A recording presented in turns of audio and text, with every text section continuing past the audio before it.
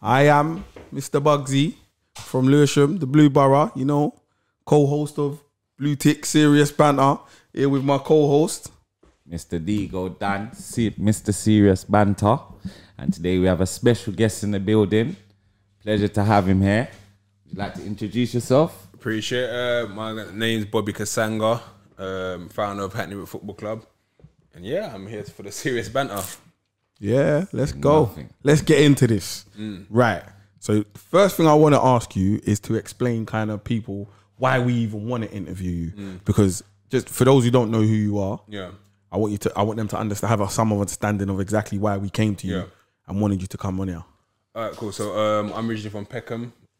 Used to be involved with the Peckham boys and ended up spending 8 years in prison. And in those 8 years, some of it was good, some of it was bad, but I decided to get education while I was there.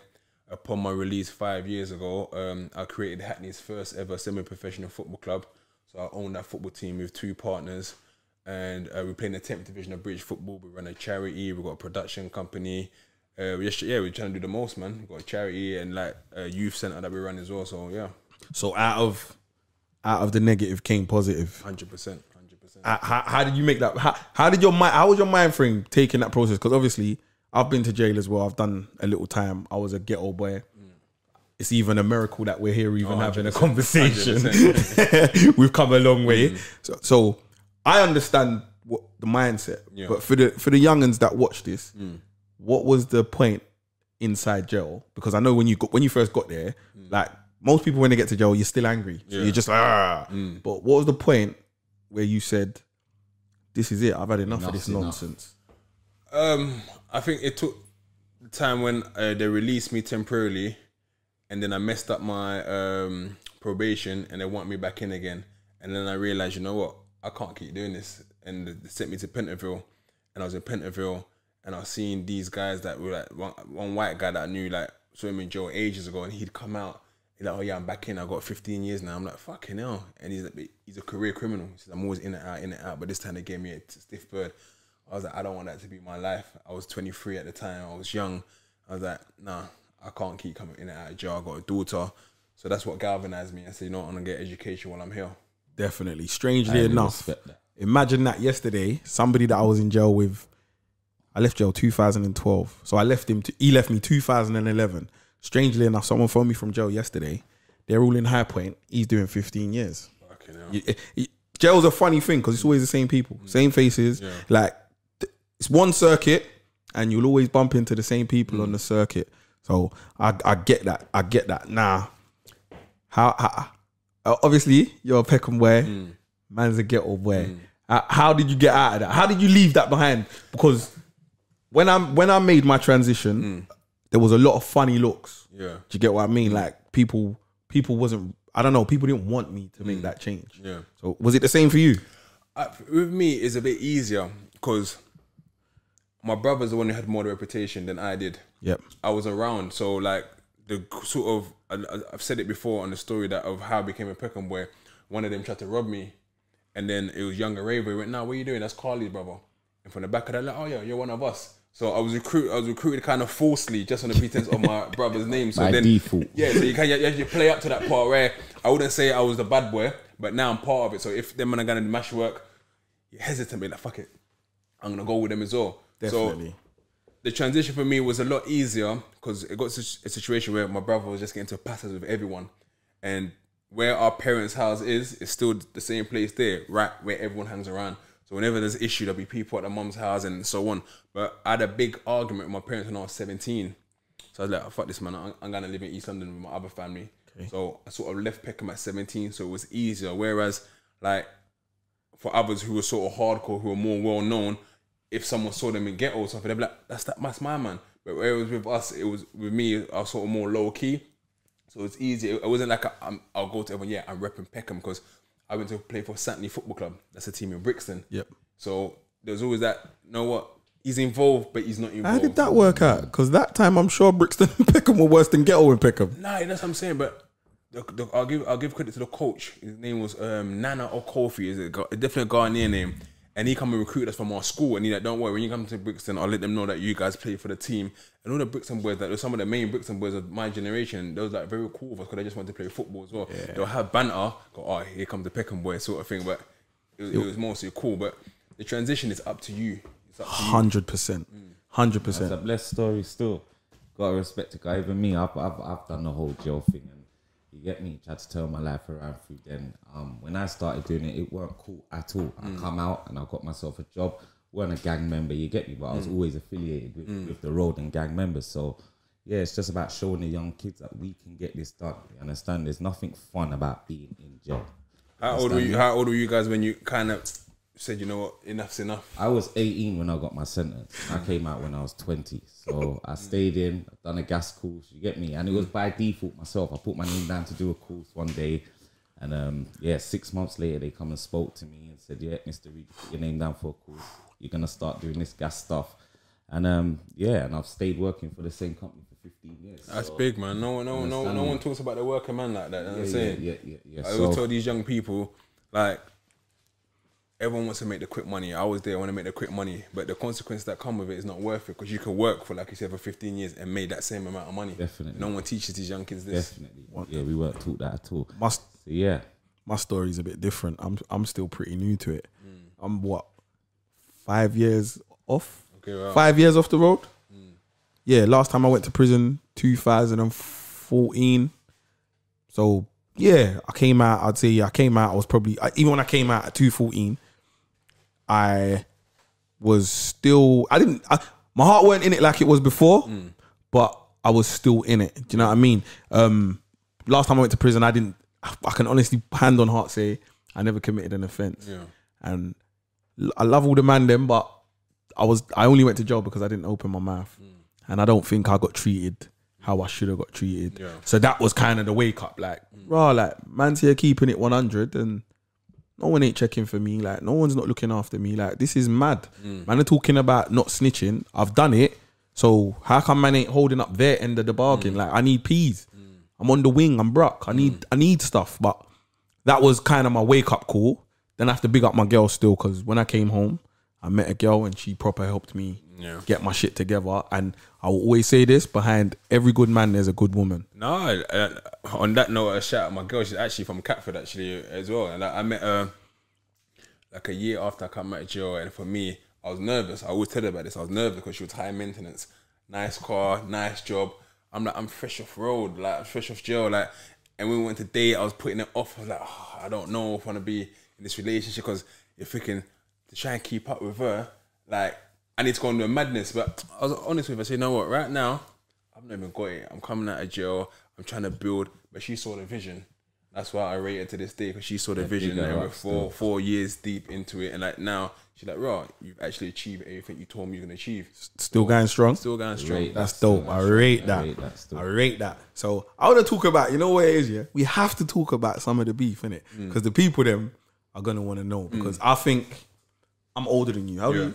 34. Yeah, so I'm older than you. I'm more Giggs, Knox, Lee, all them man there. That was my generation that I was having the back and forth and the beef with. You would have been Smiley maybe. I think if I remember one of the issues, I think it was more Smutty. Veteran. Yes. That sort of era there, yeah. Because I kind of got caught in with the wrong batch of the people that was really active in Peckham. So like at the time, so the team I started with was sort of Younger Raver, Spen, Crafty, Pebbler, Maestro, Chester. So these guys were active. So the sort of thing that sometimes when I think about some of the stuff we used to do was so dumb.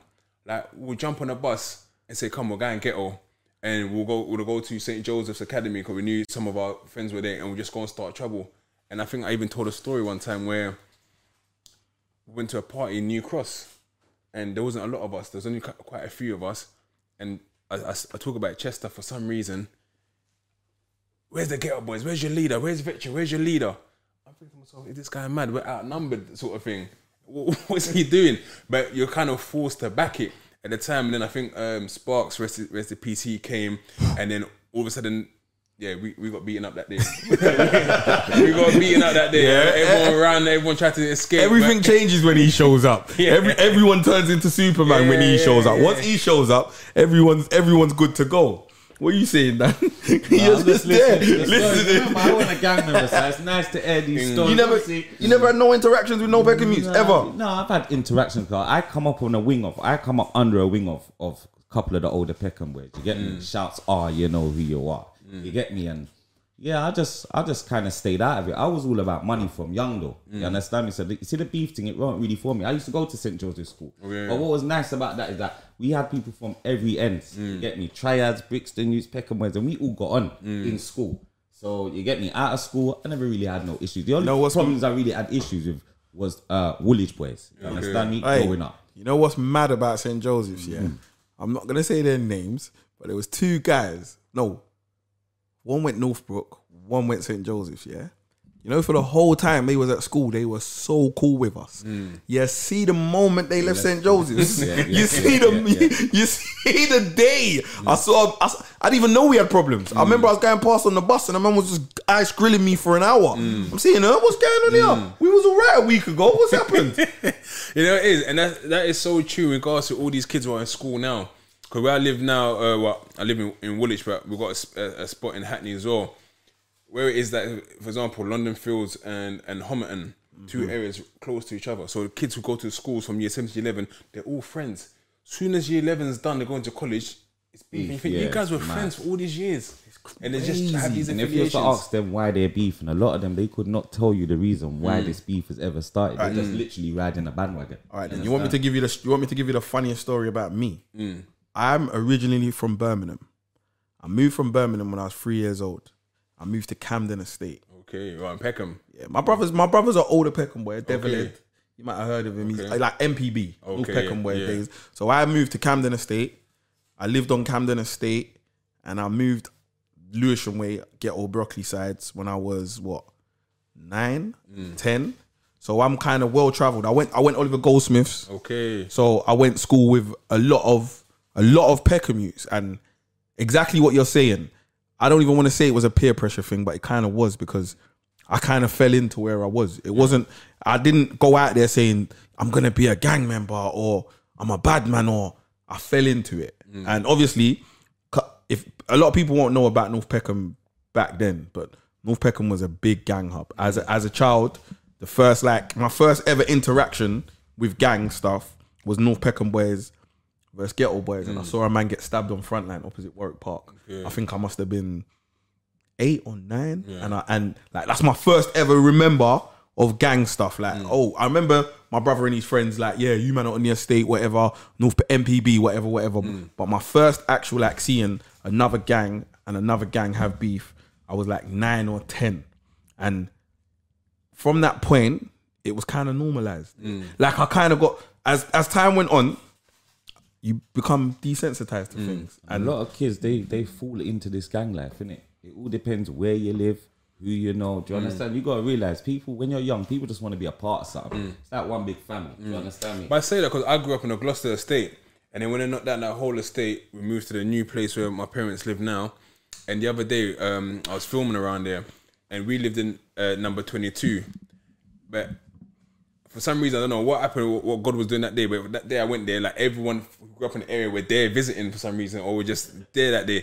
And I'm like, raw, I see a guy called Shinner who lived in number 34, Javen who lived in 25, and rest in peace, his brother Marcus Fraser died. But like, all these kids were all grew up on the same street, but not everyone turned out bad.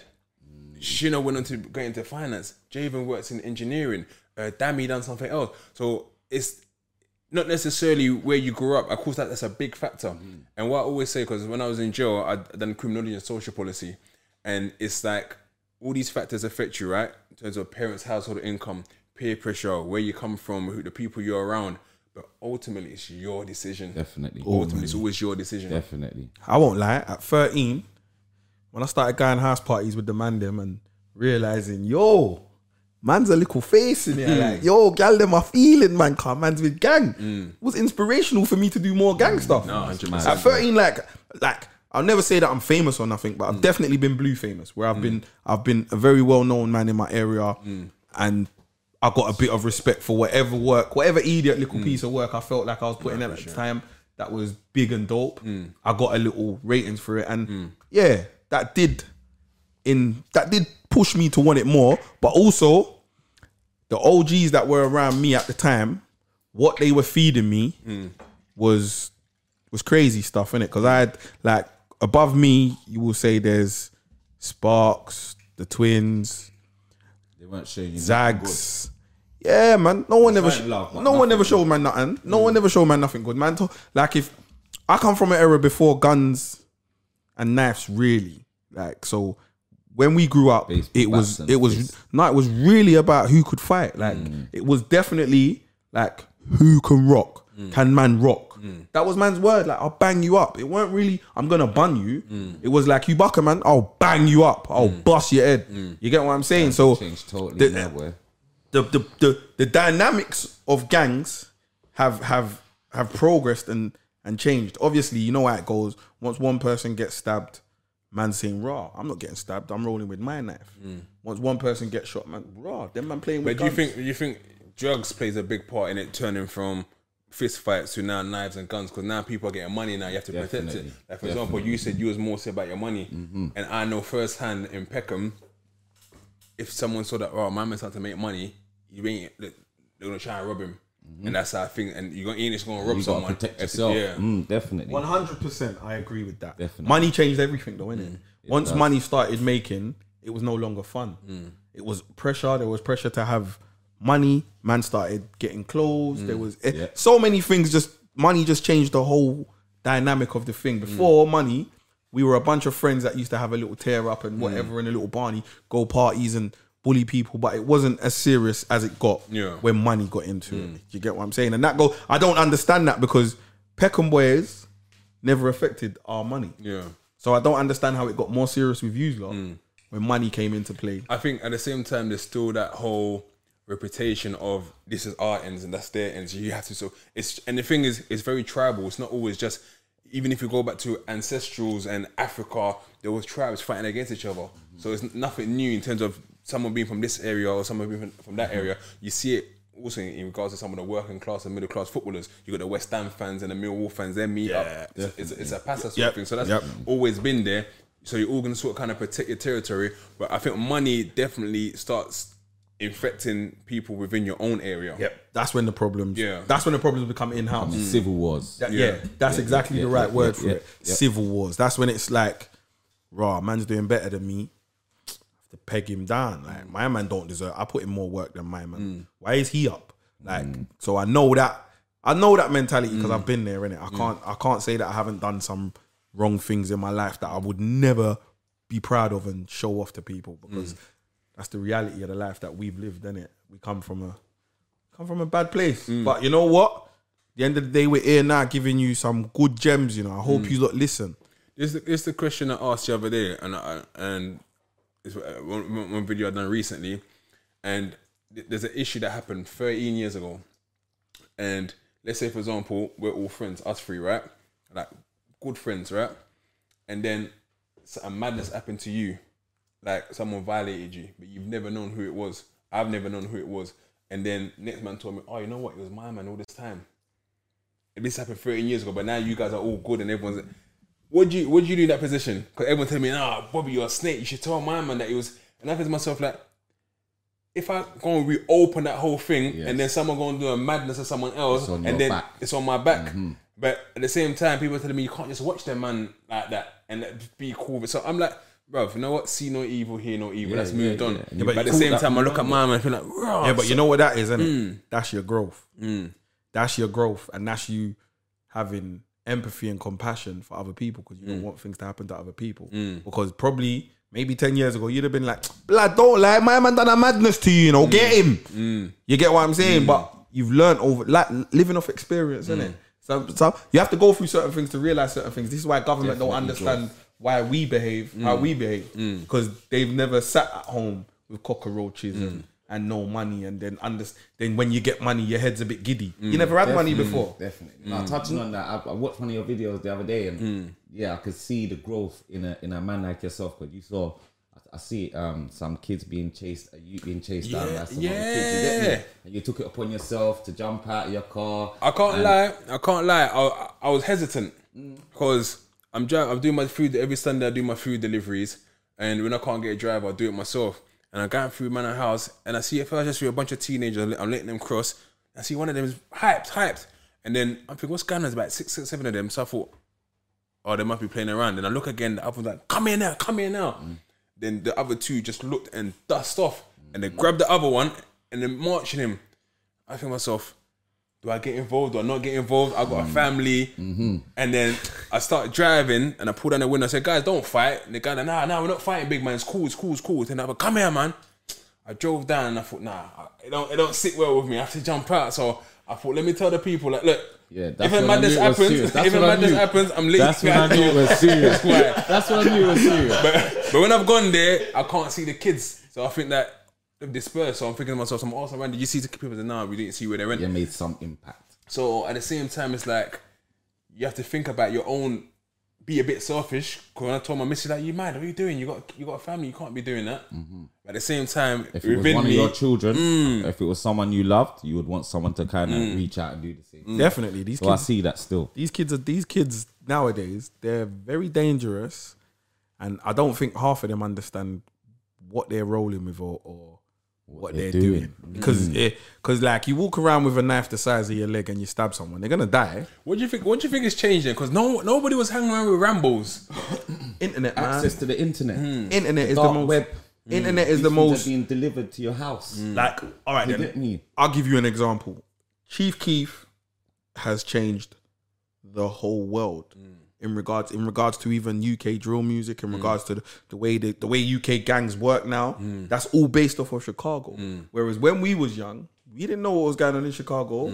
Like I say it all the time. We only knew what was going on in your hood, my hood, and the other hood that we was beefing. And I didn't care about you lot liking me. I only cared about YGB and YBM. They were the only people that mattered. If you weren't part of the cool kids in that, F you weren't part of the thing, so you don't matter. Where now, They want to be liked by everyone. 100 people, like, you see it. Like, even the other day, we had these little son in there, and we started an Instagram for this. We got a couple followers. He was like, oh, you got more followers than me already. I'm like, look, you don't even know that's pressure that you're putting yourself under. Don't do that. Like, but this is the way of the world now. No, 100%. And what I agree, I guess, with the internet is like, me and you could have a fight, right? Before the internet, me and you could have a fight. They're like, oh, yo, nah, my man beat up Bobby, you know? And that's all that's heard about it. Now, someone had a camera on there showing how you beat me up. And then people are laughing, they're trolling, they're commenting. I'm like, nah, I have to get mine back. 100%. So what they started doing was people go from different ends. Well, we're in your block now. We're in your block now. What you weren't saying? It's documented. It never, time, remember what it is. Time's a great healer. But when something documented, that you can always be brought back to that emotion. You can always be brought back to that exact point. So if I was on camera getting beat up, if I didn't see you for 4 years and then someone showed it to me 4 years later and I saw you the day after, It's still gonna be. I mean, yes. I mean, that's like, not to sort of speak on names, and that's like killing that's happened recently where someone done a madness to someone years back, and it was a proper violation, and then obviously my man's changed his life around, but the other brothers supposedly never forgot that. Like, raw, you done this 20 years ago, it's cited my man, and now it's peak. So these things there that are still going on. Certain people. You heard what Pac said. Everyone's got different. Always got to worry about the payback. Some punk that are roughed up way back. It's real, man. Like, growth, innit? But can we get off of this negative? We've been talking about gangs. We've been talking about gangs for ages. Definitely. What I would like to know, Mr. How you started this whole big ego entertainment movement, because that has taken off. Like Proud of you, rocket, man. Done proper with that. Now, you know what? It's basically by chance. So literally this Sunday, I'm about to release episode 1 of a drama series that I'm doing. But we're going to release episode 1 and see how that does before we commit to anything else. But remember I said when I was in jail, I wrote 2 books. Okay. So the books were based on a murder that happened in Peckham in 2007 when a young boy was killed in his bed, case of mistaken identity. I remember that. I was arrested for it as one of the suspects because they were adamant it was me. It had nothing to do with me, but circumstances would make you feel that it was me. So the people who they say had done it end up getting 30 years each. So while I was in jail, everyone used to ask me the story, like, what happened? I thought, you know what, let me actually write a story about this. Obviously use fictional characters and talk about my whole journey of trying to play semi-pro football, and also the situation that led me to get arrested. So I had to teach kids like, raw, if you got something good going on for you, keep going, because this will distract you. I done that, had a phone in jail, was giving people snippets on road. It was like, oh, you know, you need to release this, man. Everyone's buying the books. I released them via Amazon. What's the book's name, please? Called The Life I Live, Not the Life I Chose. So that's part 1 and part 2. So through doing that, I got out of jail, and people that read the book in jail, out of jail, like, yo, when are you gonna make that to a movie? And I'm like, we'll see. And then obviously I started the football club back then. So people recognize me through Arsenal Fan TV, through being on BBC, through the CNN, and that was, oh, you're the football guy. Then because I was doing this sort of story based around Peckham, this drama, I decided, okay, I'm going to do the drama series. So I hired a lot of the young people that I work with. So the guys want to shoot this drama series based on a 15-year-old who got killed, and I need you guys to be the actors as part of a project. So there was all for it. So to sort of set the scene for people to understand what's going on, I want people to get used to Peckham. So I thought, you know what, I'm going to start talking about the different stories of the different murders that happened in Peckham. So like, this is the story of Gavin, this is the story of, so take you through that history. So when the series comes out, you know what it's all about. But it became so popular that people say, oh, do one on Lewisham, do one on someone in Brixton, do someone... And you did. Yeah. You did, because I've seen them. Yeah. They're actually tough. And then it started popping off. And to the point like they was getting something like 100,000 views just via Instagram. And then I thought, okay, cool, I'm gonna start putting it on YouTube. So I put it on YouTube, I got to 5,000 subscribers, and it was sort of stayed there. This one day I was having a rant about something. I think someone told me, again, like what we spoke about, the kids, and I was having a rant about these kids. So these kids gone out there bad, but when they go to jail, this will be something that's mad, it's gonna happen to them. I done that video, put it on my Instagram, it flew. Like, people in America contacted me. I thought, oh, let me put it on YouTube, and it just went. And then I thought, okay, let me try another one. So I said, oh, this is a story how I got recruited as a Peckham boy.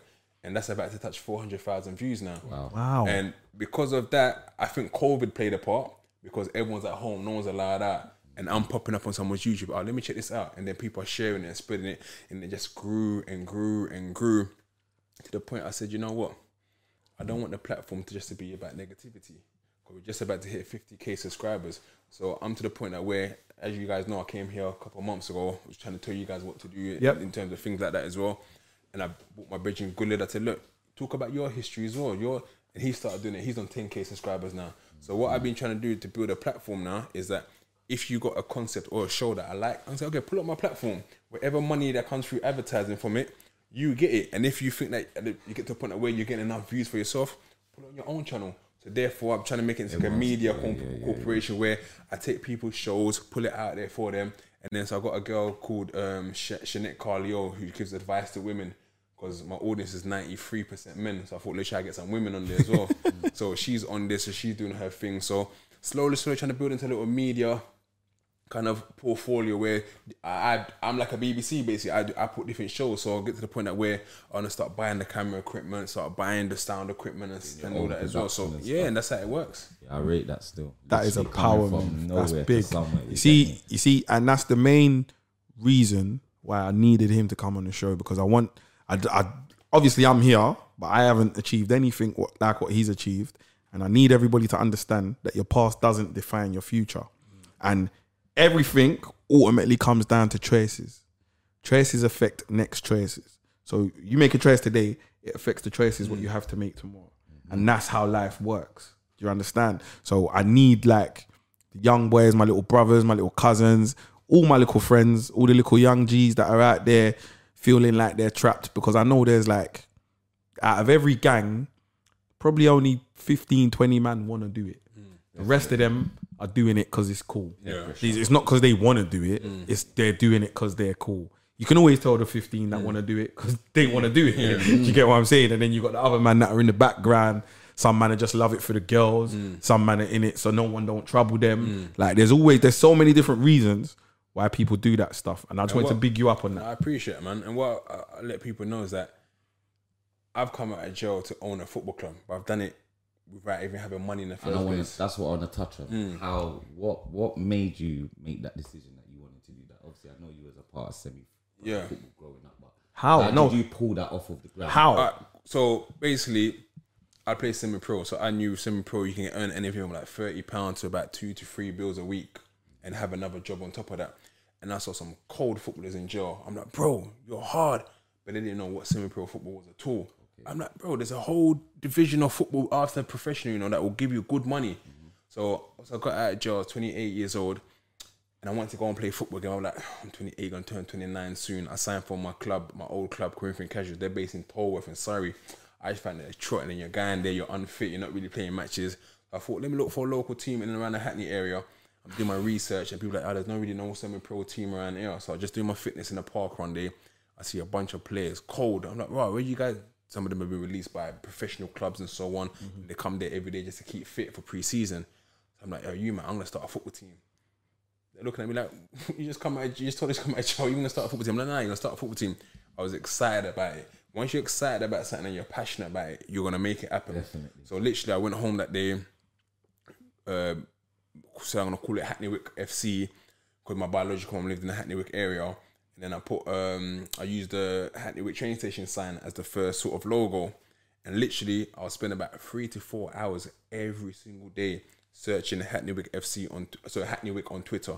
So if Dwayne something mentioned Hackney Wick, I'll follow him. If someone's bio said I live in Hackney Wick, I'll follow him. Then I'll private message them, say Hackney Wick FC coming soon. So straight away, because they got affiliation to Hackney Wick FC, straight away they'll follow back. Oh, we got a local football team ourselves. That's real clever, you know. So from the back, I'll do that. Spend 3 hours every single day. It's jarring to the point that where it built up quite a following.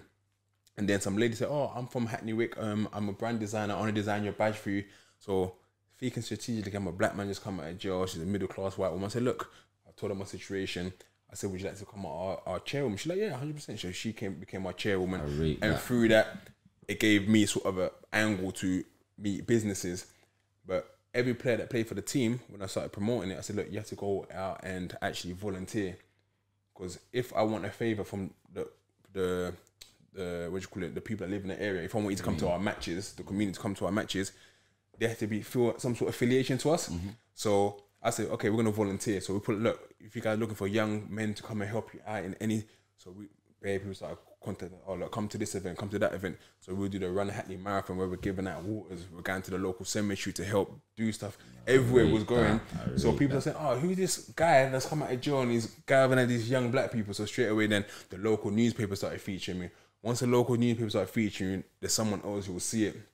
A company called Copper 90 came and said, this was before they even got bought out, because I think they've been bought out by Universal. They said, oh, look, we want to feature you. So they done an advert with me and Hyundai. When that came about, London Live interviewed me, and through the back of that, I could now get sponsorship. I told people, look, we're on TV, you know, we're going to be on TV. Can we get little sponsorship? So people give you £200 there, £500 there. Then there's a company, the Loweston Pub, a guy called Declan Perkins, ex-pro player. He sponsored our first kits. So he bought all of our kits for us. But at the same time, we still didn't have money. Literally, I would go out with buckets, all the bare charity buckets, and literally go outside of a Tesco's. We'll be there from 9 a.m. in the morning till 3 p.m. Literally, do you want to support our local football club? Some people look at me, yo, what are you doing? Can I just say one thing, please? I want everybody to hear this. Success is a byproduct of hard work. Definitely, and bro. That's what you're hearing right now. Success never came before the hard work. The hard work came, then the success. Carry on. I just needed to say that. That's cool. But yeah, so we'll literally stand outside day to day, and one person will come back, give you £1. Next person will come, give you £5. If 1,000 people go past, give you £1, that's £1,000. With that, when we started making that, we were like, cool, put that in the bank account, go and buy kits, go and buy training equipment, go and buy footballs, register to the league. So I was very I could see the rise of women's football as well. I'm like, we can't just do men's football without women's football. So we started offering free women's football training. So I get the player, look, we want to do free women's coaching. So we started getting a lot of the white middle class women coming to because Hackney was gentrified. So we started to get a lot of white middle class women wanting to play football, learn how to play. We'll come and get them free sessions. So then that become Hackney Wick FC women's team. And once you start having that sort of backing and people seeing you, they've always got contacts with different people for their own companies. Definitely. And then from that, So do you have a women's team then, yeah? Yeah, we've got a women's team, men's team. And then through the back of that, Nike came and said, look, we love what you're doing. And this wasn't even Nike UK, this is Nike in the US. They said, like, we've been hearing about what you're doing, we want to come and support. So there's even a little bit of tension between the US and UK team at the beginning because UK team like, why no one told us about this? So they came and got all of our youth in the youth center to design a whole kit for us, sold out worldwide within minutes, like everything was gone. So we're about to do a new kit. About to do I hope you're listening to this. So a new kit's coming out within the next couple of weeks with Gaffer, who are like a big media company who are also now one of our sponsors. And even before that, when I got out of jail, you know, when you make money and all of a sudden you ain't got money, there's that bit of shame and a bit of embarrassment. You come out of jail and you feel, I don't want to go and work at McDonald's or at Tesco, even though there's no shame in that. I say, you know what, I want to go and do a night shift. And this is where it's about how you apply yourself. I was doing a night shift at a bagel factory in Hackney, Wick. So every night I finish training, I'll go and do work at a bagel factory till 6 o'clock in the morning. I found out a company called H Group were buying the bagel company to build property on it. I sent an email to, this might be like 1 o'clock in the morning, I sent an email to the CEO of H Group. I found, cause normally you don't find these people's, you don't find the chief executive's contact email. details, yeah. I done my research, I found his email, I sent him, I said, look, I use this job to fund my football club and I hear you're buying it. I just want to know, would you want to sponsor the football team? He told his secretary to email me to set up a meeting. They had offices in Shoreditch. I went over there. I told them what I was doing. He's like, cool, you don't have to work there no more. I'm just going to give you money every single month to run your football club. You just run your football club and I'll give you money every single month. So he put me on that. Then what he started seeing, wait a minute, this guy's always on TV. So like, oh, wait a minute, he's on BBC. I see my ITV. And they had a bit of bad press. They had some bad press over another business that you had. So they must have said, look, we want you to help us create a charity. And what should we name it? So I was like, oh, our nickname is the Wickers. So I want to name it the Wickers Charity. So we named it the Wickers Charity. They put me on 28k a year salary. So from coming out of jail, all of a sudden now I'm earning 28k a year.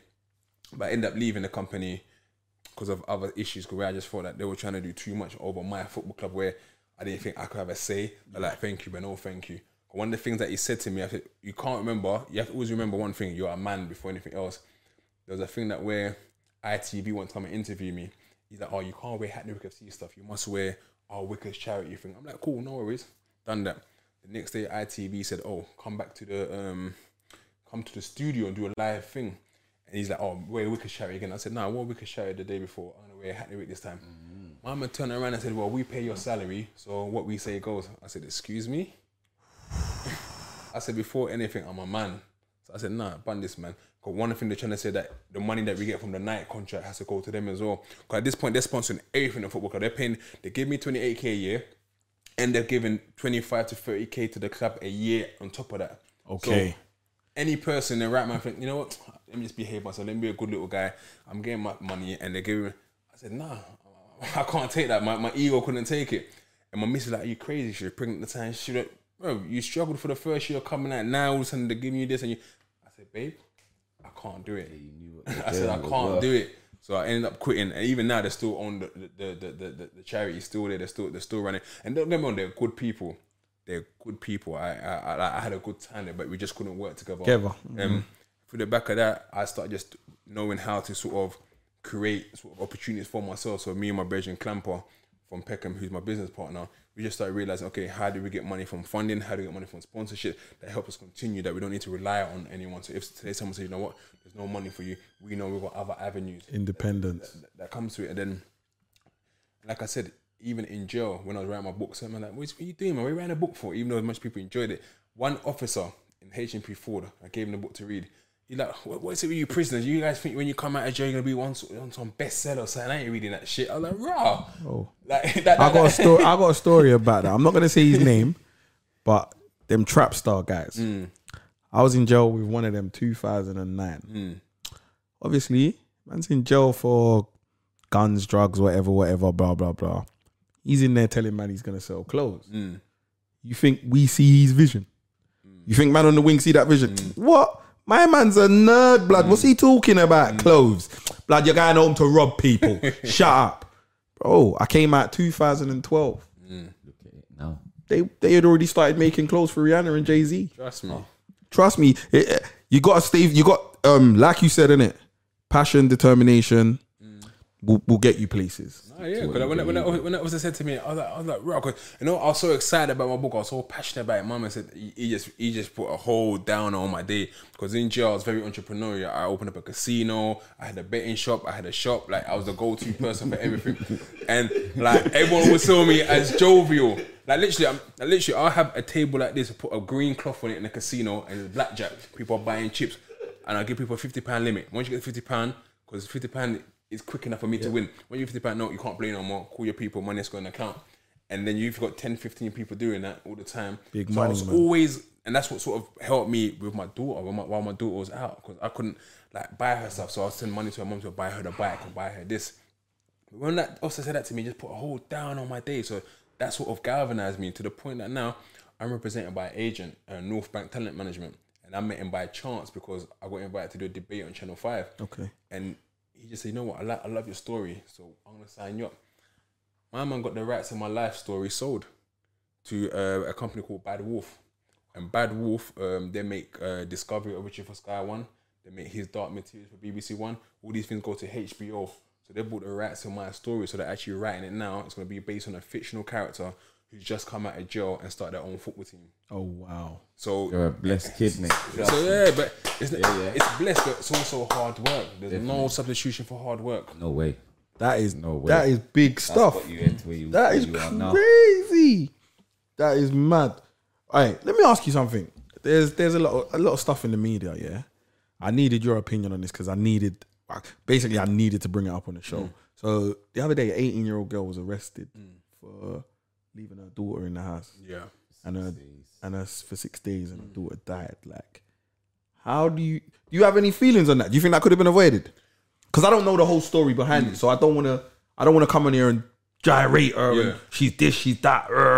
I don't know the whole ins and outs. 100% could have been avoided. Her sister's come out recently, and so I don't know if you guys see her sister's response and sort of explained the whole situation, because I even put something up. There's a video that I saw 4 years ago of the older sister badding her up. Okay. Have you seen that video? When they're on the train. They're on the train. It's resurfaced because of this. The older sister telling her, like, any guy trying to call my sister again, she's 14 years old. She's been lying about her age and so on. And like, no one will be contacting her. And she started shouting at her little sister. This video went viral, but everyone's forgot about this girl. And 4 years later, we come to find out this 14-year-old is now 18, is this girl. Oh, wow. So it's like, there's things that was going on there, when the sister explained, like, you know what? From age 14, whatever, she was running out at home all the time, gonna stay elsewhere for 2 weeks, gonna stay here for 1 week. Her mum was at the end of her tether. Even when she said she caught her on the train at times, because she went to a house party, found out where the house party was, and took her. Because the sister was lying about her age, sort of thing. So you can tell already from then that we don't know the situation, but there was already some sort of trouble going on in the first place. So but I heard that she lived in a mother and baby unit. So either, like, I don't know, either the baby was already dead, or there's something, because you can't leave your baby and no one would have heard the baby crying. The baby's hungry, the baby wants to eat. So either the baby was already dead when you brought it there, and then you've gone off because you think, oh my God, well, how am I gonna, in that panic, and you've come back 6 days later because you already know what's happened. Like I said, this is all speculation, so I could be wrong. This girl, this is not factual. Yeah, it's not factual. So this is just me speculating. Anything could be possible, and all we can say really prayers to her and her family, and hopefully the baby can find justice for whatever's happened. Yeah, definitely. Because when it gets when you first hear something like that, you're in your yard. Look at this little whatless gal. What happened to this gal, man? Before she stay in her ass back, she can't dance. And then hindsight's always a good thing, innit? Because then you get time to think about it, and then you think, if she had her daughter, she must have cared about her daughter, or she wouldn't have had her daughter. It's that simple. Because you don't have to keep your child. But it's the education as well. And mental health. That also plays a factor. Also, child pregnancy, and also the fathers. Like, sometimes men, we don't take responsibility, you know. 100%. Like, me having, my first child was born while I was in jail. Like, my first daughter, and she was born while I was in jail. I just posted a video of her just now because I just went to drop her to her cousin's house. And I never got to experience that whole bonding with her from me being in jail. And I didn't realize how hard it must have been for her mum doing it all alone, sort of thing. Because now with my partner, with our child, who's now 2 years old, I see how hard it is. When she leaves me with the baby and she goes off on a holiday and I'm stuck with the baby and the baby's looking at me, she wants hungry, she wants to change. I see how hard it is. So sometimes it's now for an 18-year-old girl to have to deal with that by herself, still being a kid herself, Definitely. it's stressful. It's hard. 100%. It's stressful. It's hard. My sister's got twins and a son, and I get onto her sometimes. But when you're there, you see how the twins are always active. The young one, so it is hard. It is difficult to as mothers to deal with the children on your own all the time. 100%. You also want your social life. You want, okay, can I go out and just have a breather, sort of thing. So I can't. We don't know what's happening with this young girl, but I can imagine the stress that is being a single mother on your own at that age. 18. Mate. That is crazy. Yeah. That is crazy. Sad situation still. Very sad. That is crazy. So what other than your big media, Hackney Wick, what else you got going on? Oh, there's quite a few. I mean, when I first met you guys, I was filming Speed Daters, and the whole reason for Speed Daters is a bit of a reality show about black women, because everyone watches Love Island, and I don't watch it. My missus always got to come back. She'll be complaining, oh, the black girl never got picked. She's just standing there looking awkward. So I was like, you know what? Why not I create a show where a black girl has to get picked? Yeah. So it's a show that follows black women around, whatever careers they're doing, and then takes them on a date on a speed dating night with other men, other black men as well. Season 1 done okay. Season 2 has been proven difficult, especially because of COVID. So I just messaged the girls literally about an hour ago. I said, you know what? No more filming is being done. We're just going to film the date night now, because I can't bother to be doing this. So much time has passed and I've not released an episode for like maybe 2 months now. It doesn't make sense. And then Younger TV, they're based on Sky. Yep. So just done a deal with them to start broadcasting my football team's matches on there as well. Oh, so sick. Slowly just trying to do and different things. You got the what's the hood to hood? The hood, is it the hood to hood? Yeah, the hood to hood football matches. So basically how it started in 2018, I done a celebrity all-star match where I had the likes of Dappy, Joe Black, Clue, Kojo, Funds, Young Teth, like a whole load of people. If I didn't say your name, apologies. But it all came together with Hyde Olympic Stadium. I had like a big match. I watched that. Yeah. So I 100% watched that. We had a big match, and then I thought, right, this actually brought a lot of people together. I mean, some artists like, I can't come because this artist is going to be there. And that's when I realised, like, right, we need some more unity, man. Mm-hmm. So done that one, which is successful. And then I done 2 last year, and like we went viral because there's one where Hyper and Tricky having a big argument. Yep, I remember that one in the changing room. Yeah, I remember that one. And there, so it's just a thing that we would do regular. And then I decided to do the 32 Borough Cup. London has 32 boroughs. Mad. Kids from Southwark don't want to go to Lewisham. Kids from Bromley don't want to go to Croydon. I said, you guys don't even know. You guys could just be brothers and friends. You don't even know it because you just live separate. But I said, I'm going to bring all these kids together and have a 2-day tournament. So we hired out one set of flats, and everyone told me, it's going to be a bloodbath, man. This ain't like the celebrities. This is like young kids, 16 to 18. You're bringing them from different areas. But every single borough turned up. We had 2 days. It was all fun. And then Enfield Town won it. And so Enfield Borough won it. And the guys who from Enfield Borough actually won it are now first team players for my football team. The manager who won the cup with them is actually now our first team manager. And these are the sort of things, opportunities we try to bring. See that? Big move, man. And from the back of it, I said, you know what? Let me get these guys to actually represent their boroughs. I said, you know what? I'm going to do hood to hood matches where I'm going to get teams from a whole different area to go and meet a team from a whole different area just to show these young people, like, right, you know what? The olders are now going to these different areas and they're mixing and they're getting along. They don't have to be. I mean, there's certain areas where I can't do Homerton versus London Field. Definitely, it's not going to work. It won't work. I can't do Church Road and Stonebridge. Yeah, it's not going to happen. So there's certain ones I can't, but I want to make sure that I can do different ones just to show people, like, right, you know what? We can get along. We got to get a Lewisham Peckham. Lewisham Peckham. I think that's the next one. We have to. I would even if I don't know if I can still play. I don't know if I get into the first 11. But I'll definitely be management or something. I'd love that. Would be a big. That would be a big thing. 100%. Let's make that happen. You get me? You got anything else to say? You've been quiet today. You've been doing all this. I've been listening to the big man. The big man got some gems right now. You've been quiet. But yeah, someone was all out shopping the other day and seeing Sports Direct, big man. Yeah, no, that was me yesterday. Yeah. You know what? This is it's ironically, innit? Last night I went to buy football boots because you heard us cussing about my football group and that. I rich, you waste, man. Listen, so yesterday I went to buy football boots about 6:30 last night, and I didn't notice you on the way in. I don't know why, but I just walked in, usual, brought my boots, came out, and I looked, and you're just on the poster with a bunch of people at the Sports Direct. It's all mad because, like I said, when Nike reached out to us and said, "Look, we love what you're doing," I guess now the UK team started thinking, "Oh, why are we not tapped into this? So when the kit sold out, they're like, right, there's actually quite affiliation and people actually like this team. So I build a friendship with people with Nike. So even the head of brand design follows my page now and everything like that as well. So we build up a relationship. So when they're trying to do these campaigns, they want to do one of the New England kit was meant to be for the Euros, but obviously COVID cancelled the Euros this year. They're about to tell a journey of different people in London who are doing great things within their communities, and I was one of those guys that was picked. So through the back of that, we done all the shoots, and then they told me, yeah, it's in Nighttown. It's in, like, even people from Peckham tell me, yo, I see you the other day. I see you there. And even not even that one, like even in prisons.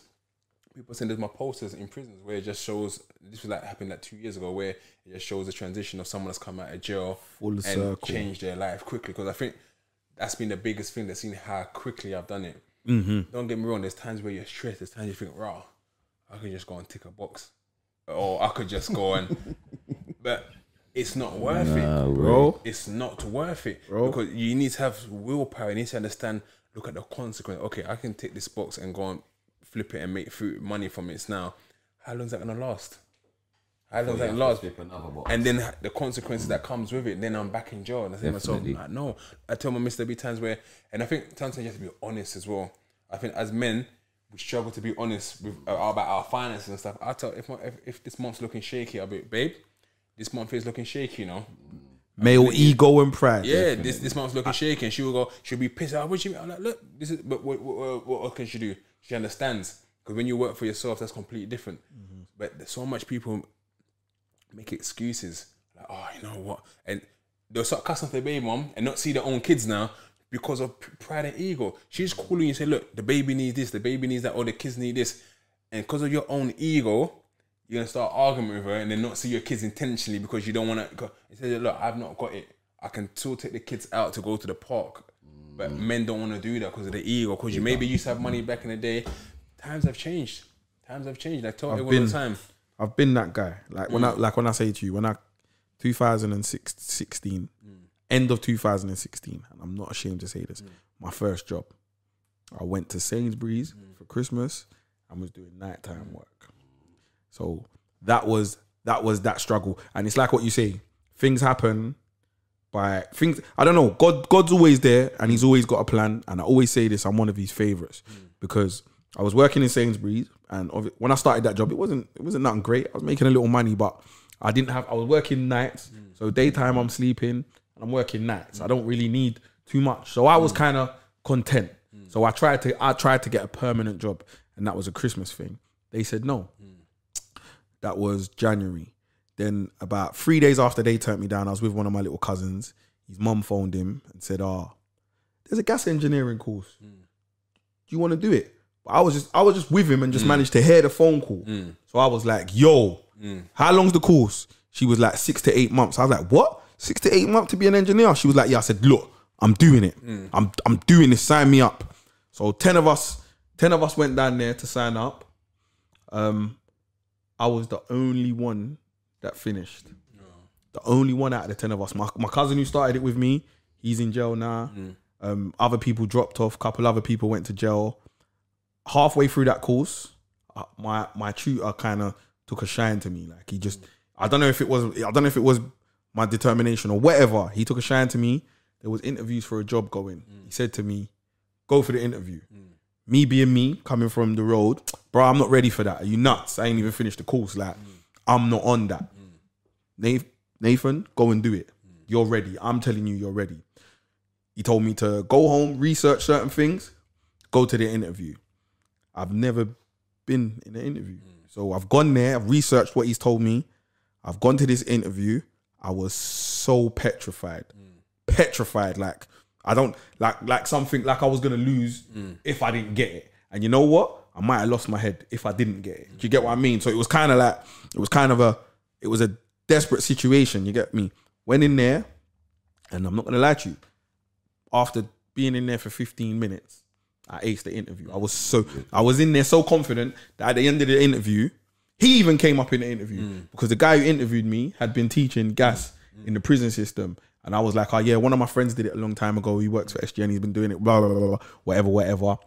And he was, at the end of the interview, I got up and I said to him, when do I start? You get what I'm saying? And Really? yeah, I was so confident. So I got that job. I started work there 2017. 2019, I won National Apprentice of the Year for the whole country. Come on, man. You get what I'm saying? So, and that's been my struggle. But like back to it, when I stopped doing road and I was doing I was doing the gas course and I was doing demolition work, hardest work I've ever done in my life. I was on £280 a week and I was studying on Saturday and Sundays. And when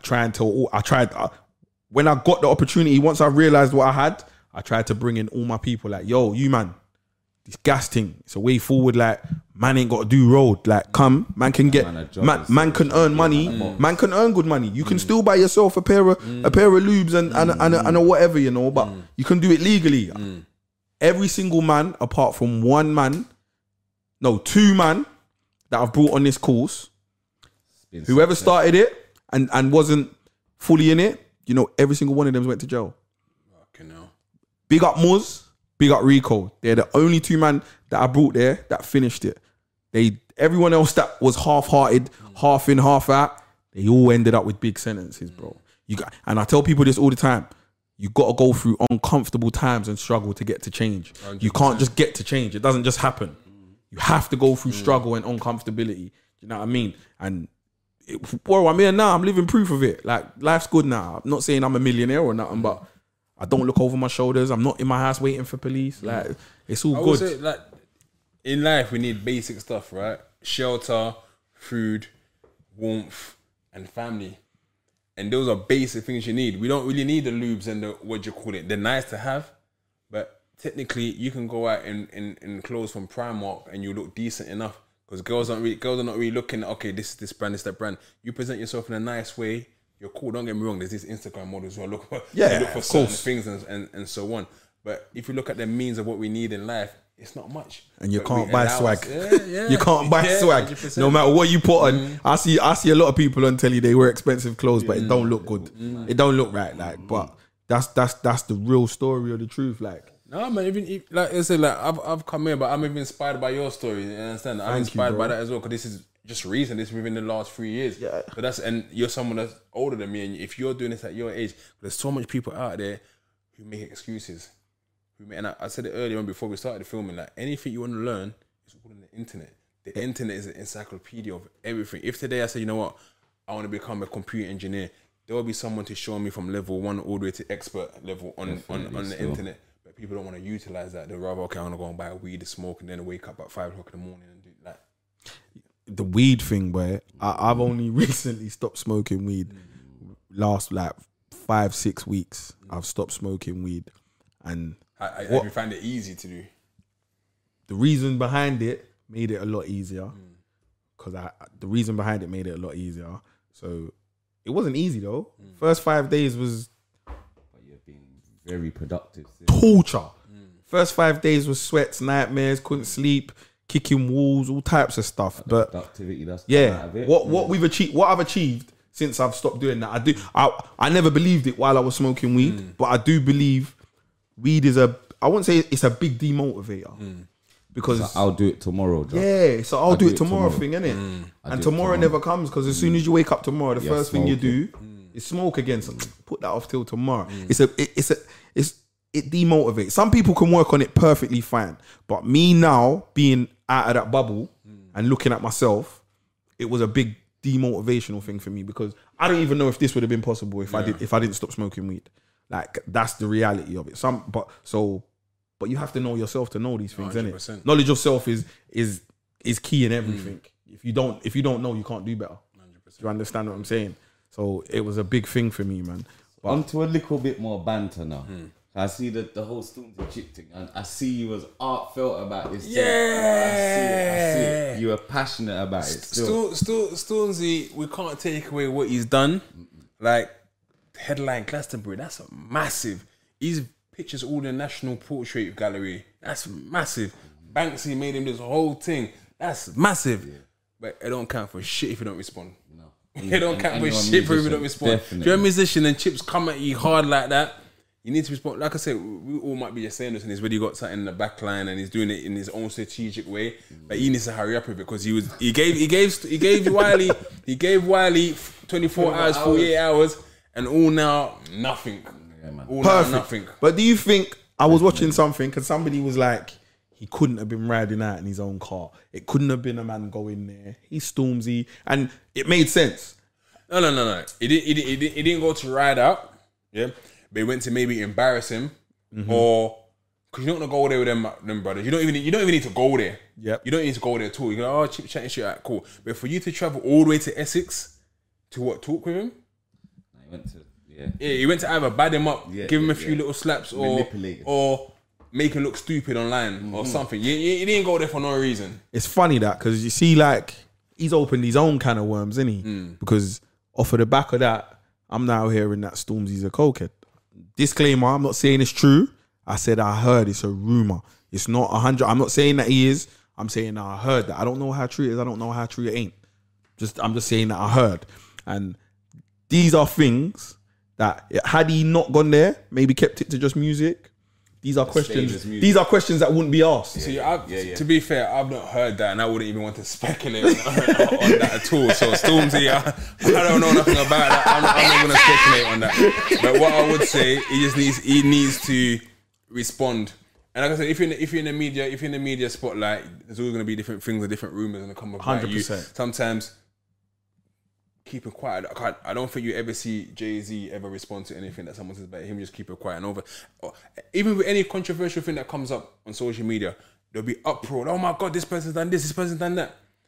Leave it a week or 2 weeks, they're on to the next person. They forgot about you. Will and Jada, everyone's talking about Will Smith and that. Everyone's moved on. Everyone talked about Tion Wayne the other day. Everyone's moved on for a while. But me personally, he has to. I'm not moving from Stormzy. He calls himself. He calls himself the King of Grime. And the way he went after the man who created this whole genre, like I feel like you can't give Wiley not that level of respect and then let Chip do this to you. I was watching something. He said that he did give Wiley some. He said he's got a tune on his album named after Wiley, the Wiley flows. Yeah, but he's giving all Wiley all the homage. You get me? No, but I think that was a bit. I think that was a bit of a. Like, it was a shot as well. It wasn't. He called it the Wiley flow, but don't think it was. It wasn't a respect. It wasn't a respectful thing. But you know, with Stormzy, I think Wiley started that one. 100%. I don't think Stormzy ever, because it's like the professional footballers and even like the old school rappers and so, like right now, the money professional footballers get now compared to what the old professional footballer, you always hear them cussing. Oh, look at these kids, man! They're earning so much, doing so much. So from Wiley's point of view, you can see like, bro, I paved the way for this thing. I didn't bloody go and do Glastonbury. Why is my man just come out of the blue and all of a sudden he's doing this? Nah, that's not. So I can see that from Wiley's point of view. There's hate in there. You might like the kid, but there's definitely a bit of hate in there. And after he's seen this and see, oh no, Stormzy's doing this again, Stormzy's doing this again. So he probably popped off now, fuck this kid. And then Stormzy's like, wait a minute. Like, I've always ever paid you respect. What's going on? So at the end of the day, he had his back up and said whatever he had to say to Wiley. So as much as Wiley, we respect him for what he's done and achieved, he was moving a little bit salty. And Stormzy checked him for that being that salty, but at the same time, Wiley's a salty guy though, isn't he? But at the same time, Stormzy has to reply to Chip. I think even with Chip, it's kind of similar where he's looking at like, raw, I got flows for days. And remember, Chip had his turn, you know. Chip had he was doing songs with Pizza Boy and all them things way like we all meet me on that way before Stormzy was even known. When I was in jail, Chip, Tinchy Strider. They were the big man. Imagine, so I went to jail 2008. Yeah, there was a little scene, but it wasn't nothing like. Tinchy Strider was #1 in 2009 and all that. Right. So when I've got into jail and I've really got into my sentence, because they gave me a 7.5 at that time, the English music scene exploded while I was in jail. I left. What one was it? Talking the Hardest. That was like that summer. When Talking the Hardest was the maddest tune, that was the summer I went to jail. Same, 2007, I think. 2008. Okay, I went 2008. Then by the time 2009 came, there was a whole scene. Now I have to big up Gigs, and I always will, because he's a man. He's a man that man was beefing and whatever. He's a Peckham boy. I'm a ghetto boy. Whatever. So for me, sitting in jail watching him from a mixtape that I was playing in my car, Boomsville, all of them things there, to seeing him on what's it called? Channel 4 Music. Music with Professor Green, Tinchy. That was, for me, imagine, I don't even know what's going on because they sent me Wayland. Wayland, you can't get mixtapes, you can't get none of that stuff. Once you're in there, you're in there. So to see the growth of even just him, like, that was mad inspirational for me. That was like, raw, like, this thing's really happening. And these are things that, as a gang member, you know, like, man, at MC, whoever's MC's a nerd, man. They're not on what man's on. But man saw a vision and man pushed it, bro. And they were really in the streets. Man was really out here. Like, I will always say that about him. And that's what, for me, it's like, we grew up together. Like, my older brother and his older brother, my younger brothers and his brothers, and so on, same. And for me, I was inspired. I was in jail, like, repping Peckham, like, those are my people from Peckham, sort of thing. That cause we grew up in the same Gloucester estate, sort of thing. So for me, seeing that and the whole transition, that's what I always tell these youths now. Right now, you guys got it better than anyone has ever had it. You can go out and create your own channels, your own platforms, your own music. Wherever the struggle, these guys have opened up the doors. And why I respect it so much is that you look at Nines, you look at Potter Paper. They didn't have to change their styles. They done old school hip hop bars. Didn't have to go to the drill thing. Didn't have to go and try to make it pop. And they got #1 and #3 album. So those things there. And so when you look at Chip now, for example, as much as I rate him, for me, Chip as a lyricist is my top #1. However, he don't make the music that people are going to go and buy, or people are going to listen to in the clubs, 100%. or people are going to be putting in their car and listen to.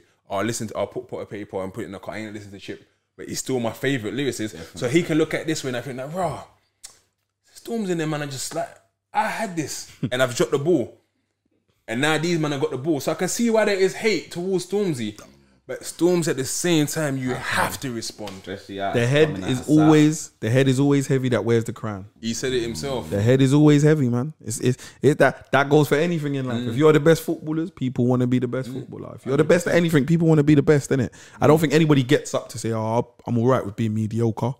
Well, there is people that do that, but nah, ambitious people ain't settling for mediocre. That's just not how this thing goes. You see, I saw them done their top 5 last time. So who you guys, for example, say is your top 5 lyricists? No, you do yours and we'll get. Because you know what, I'm not even gonna lie. I messed up last week. I messed up. So let me hear yours and then I'll give you mine because I messed up. I said for me, Chip.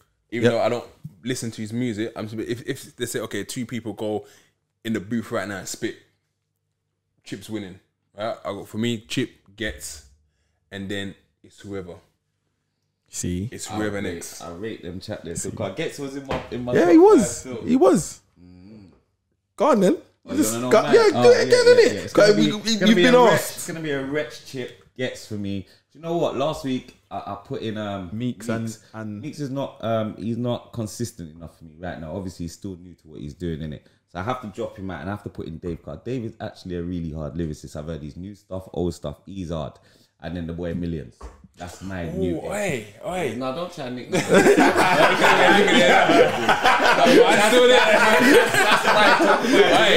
No, you know with Millions, yeah.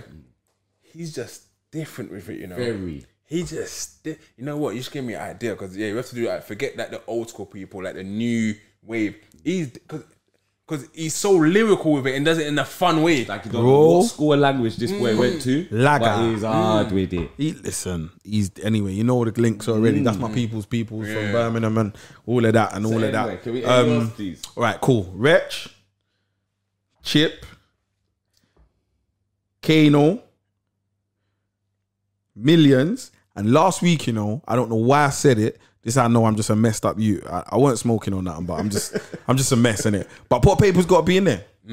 Pot Paper's got to be in there. And last week I said I'm in an Irving, but I've been listening to Training Day 3 again continuously, and he has to be in there. Like I said, he is our Styles P. When it comes to this mixtape thing, 2004 Styles P, that's what Potter is. You get what I'm saying? That's where I put Potter. I don't think anybody's gonna be able to do the raw, rugged stuff the way Potter does it. That's how I feel about it. Banging Training Day 3. I haven't, you know. You know know what? you need no, to. no, no. Okay, I fuck with Potter. Yeah. And what is even my missus telling me that I need to have a day where I just sit down and just listen to music. Just listen to music because I'm non-stop active. I'm non-stop active. But what I do though, I do go and purchase everyone's stuff. Because for me, it's like if we don't support each other, like what does it mean? Because people are supporting me buying my football kits and doing. So whenever I can, I'm like, yeah, I'm gonna go and buy Man CD. You don't buy CDs no more. I'm gonna go and stream my man's thing. I'm gonna go in those things, but I've not had a chance to actually listen to anything new for ages. Whatever comes up on the socials and that, I'll go, let me go on YouTube quickly and listen to that. At the same time, I actually like when the concerts and that are there, I'll go and buy tickets. I'm there. 100%. See on your next day off, please do. No. But you know what it is? He's my people's people, man. You see DBE, Young Ads is an absolute beast, you know. Like, don't sleep. Because he's part of a group, I don't think he gets the recognition that he deserves as a lyricist. That's a bit like I said it the other day about Crypt, and people tell me that Conan's better, but I said about Crypt, I think because they're in the Duro. But you know what? With Young Ads, because he's gone so far away from what he used to do, people are just used to him doing this sort of flowy stuff now. So for me, for example, I like their music, but I can't have too much of it because it's too much like that whole America sort of thing. But I've seen some of his old school stuff of him just spitting bars. He's hard. Yeah, very, man. Very. His new tune. Gets one. Yeah.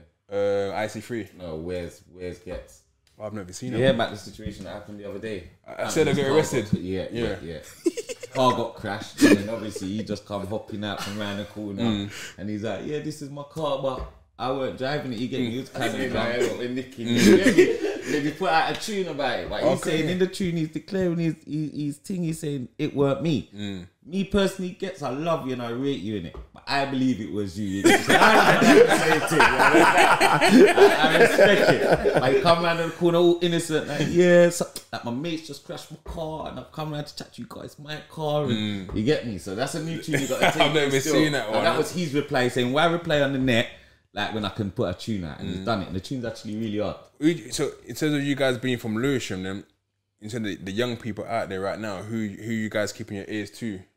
Do you keep, cause like me in Peckham, I hear some of the Zone 2 stuff, but I guess there's other new wave that comes underneath that as well. Is there anyone that you guys are looking at? Oh, let this kid here, and would you ever guys think that, you know what, there's also money in this? Why don't we open up a music studio and pattern some of these youths? Like, come in here, we've got a studio for you guys, management and so on. Definitely. See, with the drill thing, I don't really take in drill, innit? It's hard for me to take it in, and I do it because obviously I've got kids of a certain age, and I don't really agree with certain things they talk about in drill. But sometimes I walk in the house and my kids are beating off drill tunes, and I just think, where do I stand with this? You understand? Some of these kids are hard. It's a new age. This is their new age way of spitting or whatever. But I don't really take in the drill stuff. For Lewisham, right now, young artists, GB Records, what's her name? Tizando. Yeah. She is immensely talented. What's his name? iSong. He's hard as well. iSong's well. And he's come with a whole different flow. Who else in the area is doing their thing? I actually got an interview coming up with Coley still soon. He said once his patterns everything, we'll have an interview with him soon. Yeah. Who else is doing their thing? Young boys. That young Pino. Digger D. Yeah, Digger. Dig that. Yeah. Oi. What you doing, man? Oi. I told you I'm not really into drill stuff, but 8-way. Now dig that 8-way and Leaks. Buki. Leaks. You understand? Them man there, I'm pushing them hard. Open carry Barry. I'm waiting for him to come out. You lot will hear from him soon.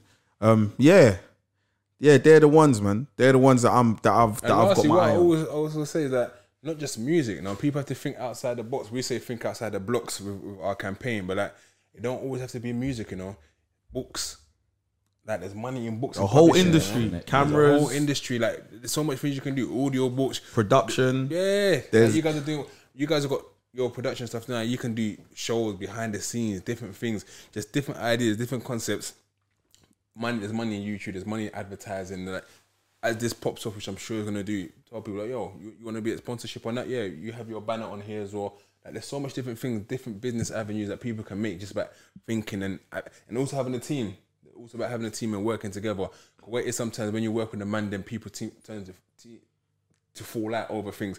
Never do it for the money first. I always say 100%. Do it for the love of what you guys want to do, your camaraderie, and then the money will come. One girl the other day that she started working with me on certain things. I told her, look, there's no money. All it is about giving you opportunity to get yourself out there. We've got something coming up with Younger TV. I'm going to get you to start doing broadcasting for them. Younger TV said, yeah, we're happy to have her. So, turn around the other day and said, oh, what's the budget? I need money for this. I'm like, I just told you the other day, like, it's all about, well, I don't think I can have time to do this. I'm like, cool, no worries at all. I said, if you do things first and foremost looking for money, it don't come. Even you're passionate about it. I was passionate about football. So I was standing outside in a call from 9 a.m. to 3 p.m. because I was passionate about it. 100. And then all of a sudden, because of that hard work, the money comes. So money will come to anything that happens that is good and it's happening with good intentions as well. Definitely, man. There's talent on every road. Definitely. A load of roads, you get me? So yeah, there is a lot of talent in there. Like what you said. Undiscovered. The internet, the whole big ego media, like things like that. Like there's so much opportunities. You ain't got to be a footballer no more. You ain't got to be a drug dealer, for sure. You definitely ain't got to be a footballer. You can be a sound engineer, producer. There's so much. You don't have to be a rapper. You ain't got to be in the spotlight. There's money behind the scenes. There's love. Like, find something. Work is only something you're not passionate about. Something you're passionate about and enjoy is not work. It's fun. Do you get what I'm saying? So if you can find your passion and something that you enjoy, it will never be a chore to get out of bed. You won't get out of bed feeling like you do when you get up to go work. It's a completely different feeling. You get what I mean? Even if you do hustle to fund your dream, innit? Understand me? And that you live in your dream, you get me? No one wants to be hustling forever. So even if you do have a good hustle, you're out there hustling. Hustle to fund your dream. Put down your hustle and go find something else. And that's real. Don't follow this fool. Don't follow this brother. Anything. Work's a hustle. You get me? You could work to try and fund your dream. You don't want to be working for someone. One thing they say, like, it's okay to work for someone because you work 9 to 5, you work for someone, but don't just work for someone without even putting half an hour into the day trying to work on your own stuff as well. Definitely. So even if you got like a portfolio, you write something, okay, on my diary, this is what I want to do. Half an hour, the next day another half, and the next day another half an hour. By the end of the year, you got a whole book of different things you want to do. You know what? Definitely. You are the first Peckham boy we've had on our show. Okay. And I have to ask you this question. How did Blue Story represent Peckham for you? It's going to sound mad. I've not even finished it. Oh. I've not finished it. And the thing is, Rapman's my guy as well. Because like, this the crazy thing about it is that, and how much your life can transition. 2019, last year, I got an email. The Prime Minister is inviting you to Downing Street. I was like, what? Like, this is mad. So I just thought, on the actual day, I just thought, oh, you're going to go there. And they went, oh no, you're on a panel, you, Rapman, and Jamal Edwards. So we had to sit down and talk to all the kids. So I'm sitting there with these 3 guys. I'm like, wait, these guys, you done Blue Story, you've got SBTV. I just come out of jail. Like, what are they on? They're like, nah, like, we want you to be there as well. So it's mad. And I see Rapman a couple of times again. When I see him, my sister graduated. I think he had a family member graduating the same day as well. And like, from what he's done and sort of transpired and gone on, but I'm hearing a lot of people from Lewisham are not happy with Blue Story. I remember putting it on. Okay, we're gonna watch this, but I was just so tired and knackered in that day. But you know what? As you said this after training today, me and my miss are gonna watch it because she's from Lewisham and she actually went and watched it twice. I think. So, yeah. I've watched it. Obviously, for me, I lived it, innit? So my views would be different. But I wouldn't say that I'm not happy with it. I would say that that's somebody else's perspective of it. It's not my perspective. It's not how I saw it. Because I never made the film, innit? But that's his perspective of it. Everyone's versions, interactions, and stories are going to be different. Rapman's version and story is different to mine because he's not me.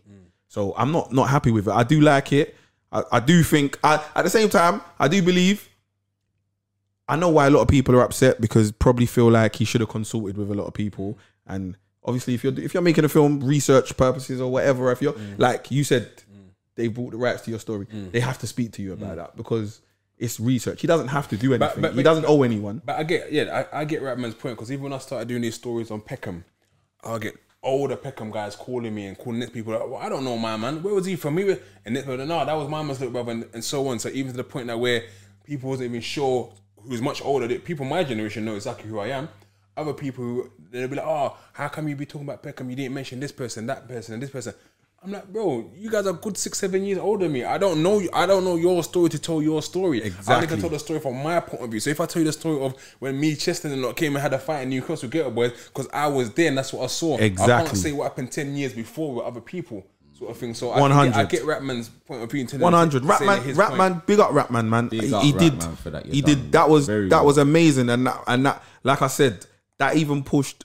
That pushed both of our boroughs to the front, to the forefront. That pushed everyone's story to the forefront. Worldwide. It's worldwide. Do you understand what I'm saying? Worldwide. That pushed all of our stories. Like, off of that, there's been opportunities for people that people will never understand. Like Jay-Z knows about Ghetto Boys. Do you understand? Like, Jay-Z knows about Ghetto and Peckham Boys. Like, I guarantee you, before Rapman, he didn't. So I'm thankful to him for telling the story, because it needed to be told. But why do you think that people? Because I have heard quite a few people. I've seen different things come out like, oh, what he doesn't know what he's talking about. Does it come from a place of them just thinking, oh, he don't know, or is like, is there a slight bit of hate? Like, why does he get to tell the story?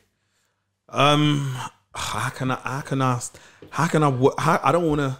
To answer this, you got to sit down with Rapman and see where. No, but he's asking why people, like, that's nothing to do with Rapman. No one knows. That's nothing to do with Rapman. No one knows what perspective he was coming at. A lot of what I've heard, fiction. It could just be a fictionary thing with a little twist. No, it's his. Obviously, it's his view. It's his story. He wrote it down. So it's not a fake story. It might be based on. It might not be 100% real, but it's going to be based off of true events, because it's Peckham Boys versus Ghetto Boys. So however you want to look at the story, it's definitely based on some truth. He might have had to spin a few bits and add a few bits to make it a visual picture, but it's definitely based on true events. Like I said, I think the general gist of it is, from what I've heard and whatever, is that he wasn't really involved in the beef like that. I'm not saying he wasn't one of the man them, or he didn't do his little things here and there, but obviously you always have, in every gang, you have the main heads. You have the main ones that were there doing things, the names that you've heard, Cravers, the Coleys, the Rascals, whatever. They are the main ones that was out there doing whatever. So obviously, like I said, they feel like if you're going to tell a story about, which they would call their life, you should consult with them. So I get both sides. I get both sides of the fence. I understand Rapman and I understand the man them. I understand both sides of it. Me, I'm neutral. I'm happy that he told the story, because, like I said, he shedded light on something that I think the world needs to know about. Because for America, that must have been a mad wake up call. Like, hold on, these little London boys are moving like that. Car. Last time I went to America, I don't even speak the cleanest. I can speak. I don't speak bad. I think you're posh, yeah, bro. The brother said to me, I asked the brother for weed. I said to him, yo, can I get some weed? You 5-0? You know? What? He saying, you 5-0? You sound, yo, where the white man at? You sound like a white man. I'm saying, bro, what are you on about, bro? He's saying, what? Everybody talk like that in England. Everybody chats like me, bro. You lost your mind. You get what I'm saying? So in that context, the man them for rate it, because he's brought arting to the forefront. People now pay attention. Blue Story has brought so much attention to things that needed to have attention brought to. And that's all due to Rapman even wanting to make that story. Because he didn't need to make that story. Let's be real. He already told Shiro's story.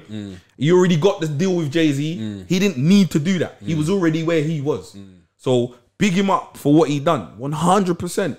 Obviously, sometimes, you can't please everyone. You're never gonna. If you go through life trying to please, if everyone's happy with you, you're not doing something right. I always say, do things for yourself and what benefits you, yourself and family, and the byproduct of what that comes. Because if you like red and you like green, and I say, okay, I can't do red, I can't do green because he's not gonna be having it, then you're not being true to yourself. Always be true to yourself and do things how you want to do it, and tell other people that, look, you got every opportunity to go out there and make your own blue story. 100. That's my story. Yeah, you're right. We got to tie this up. I didn't even realize we've been here for an hour and 25 minutes. That's flowing, man. That's flowing, brother. Thank you so much for coming through. Big up yourself and keep pushing. Love that. You understand? Yeah. That's it, man. We're good to go.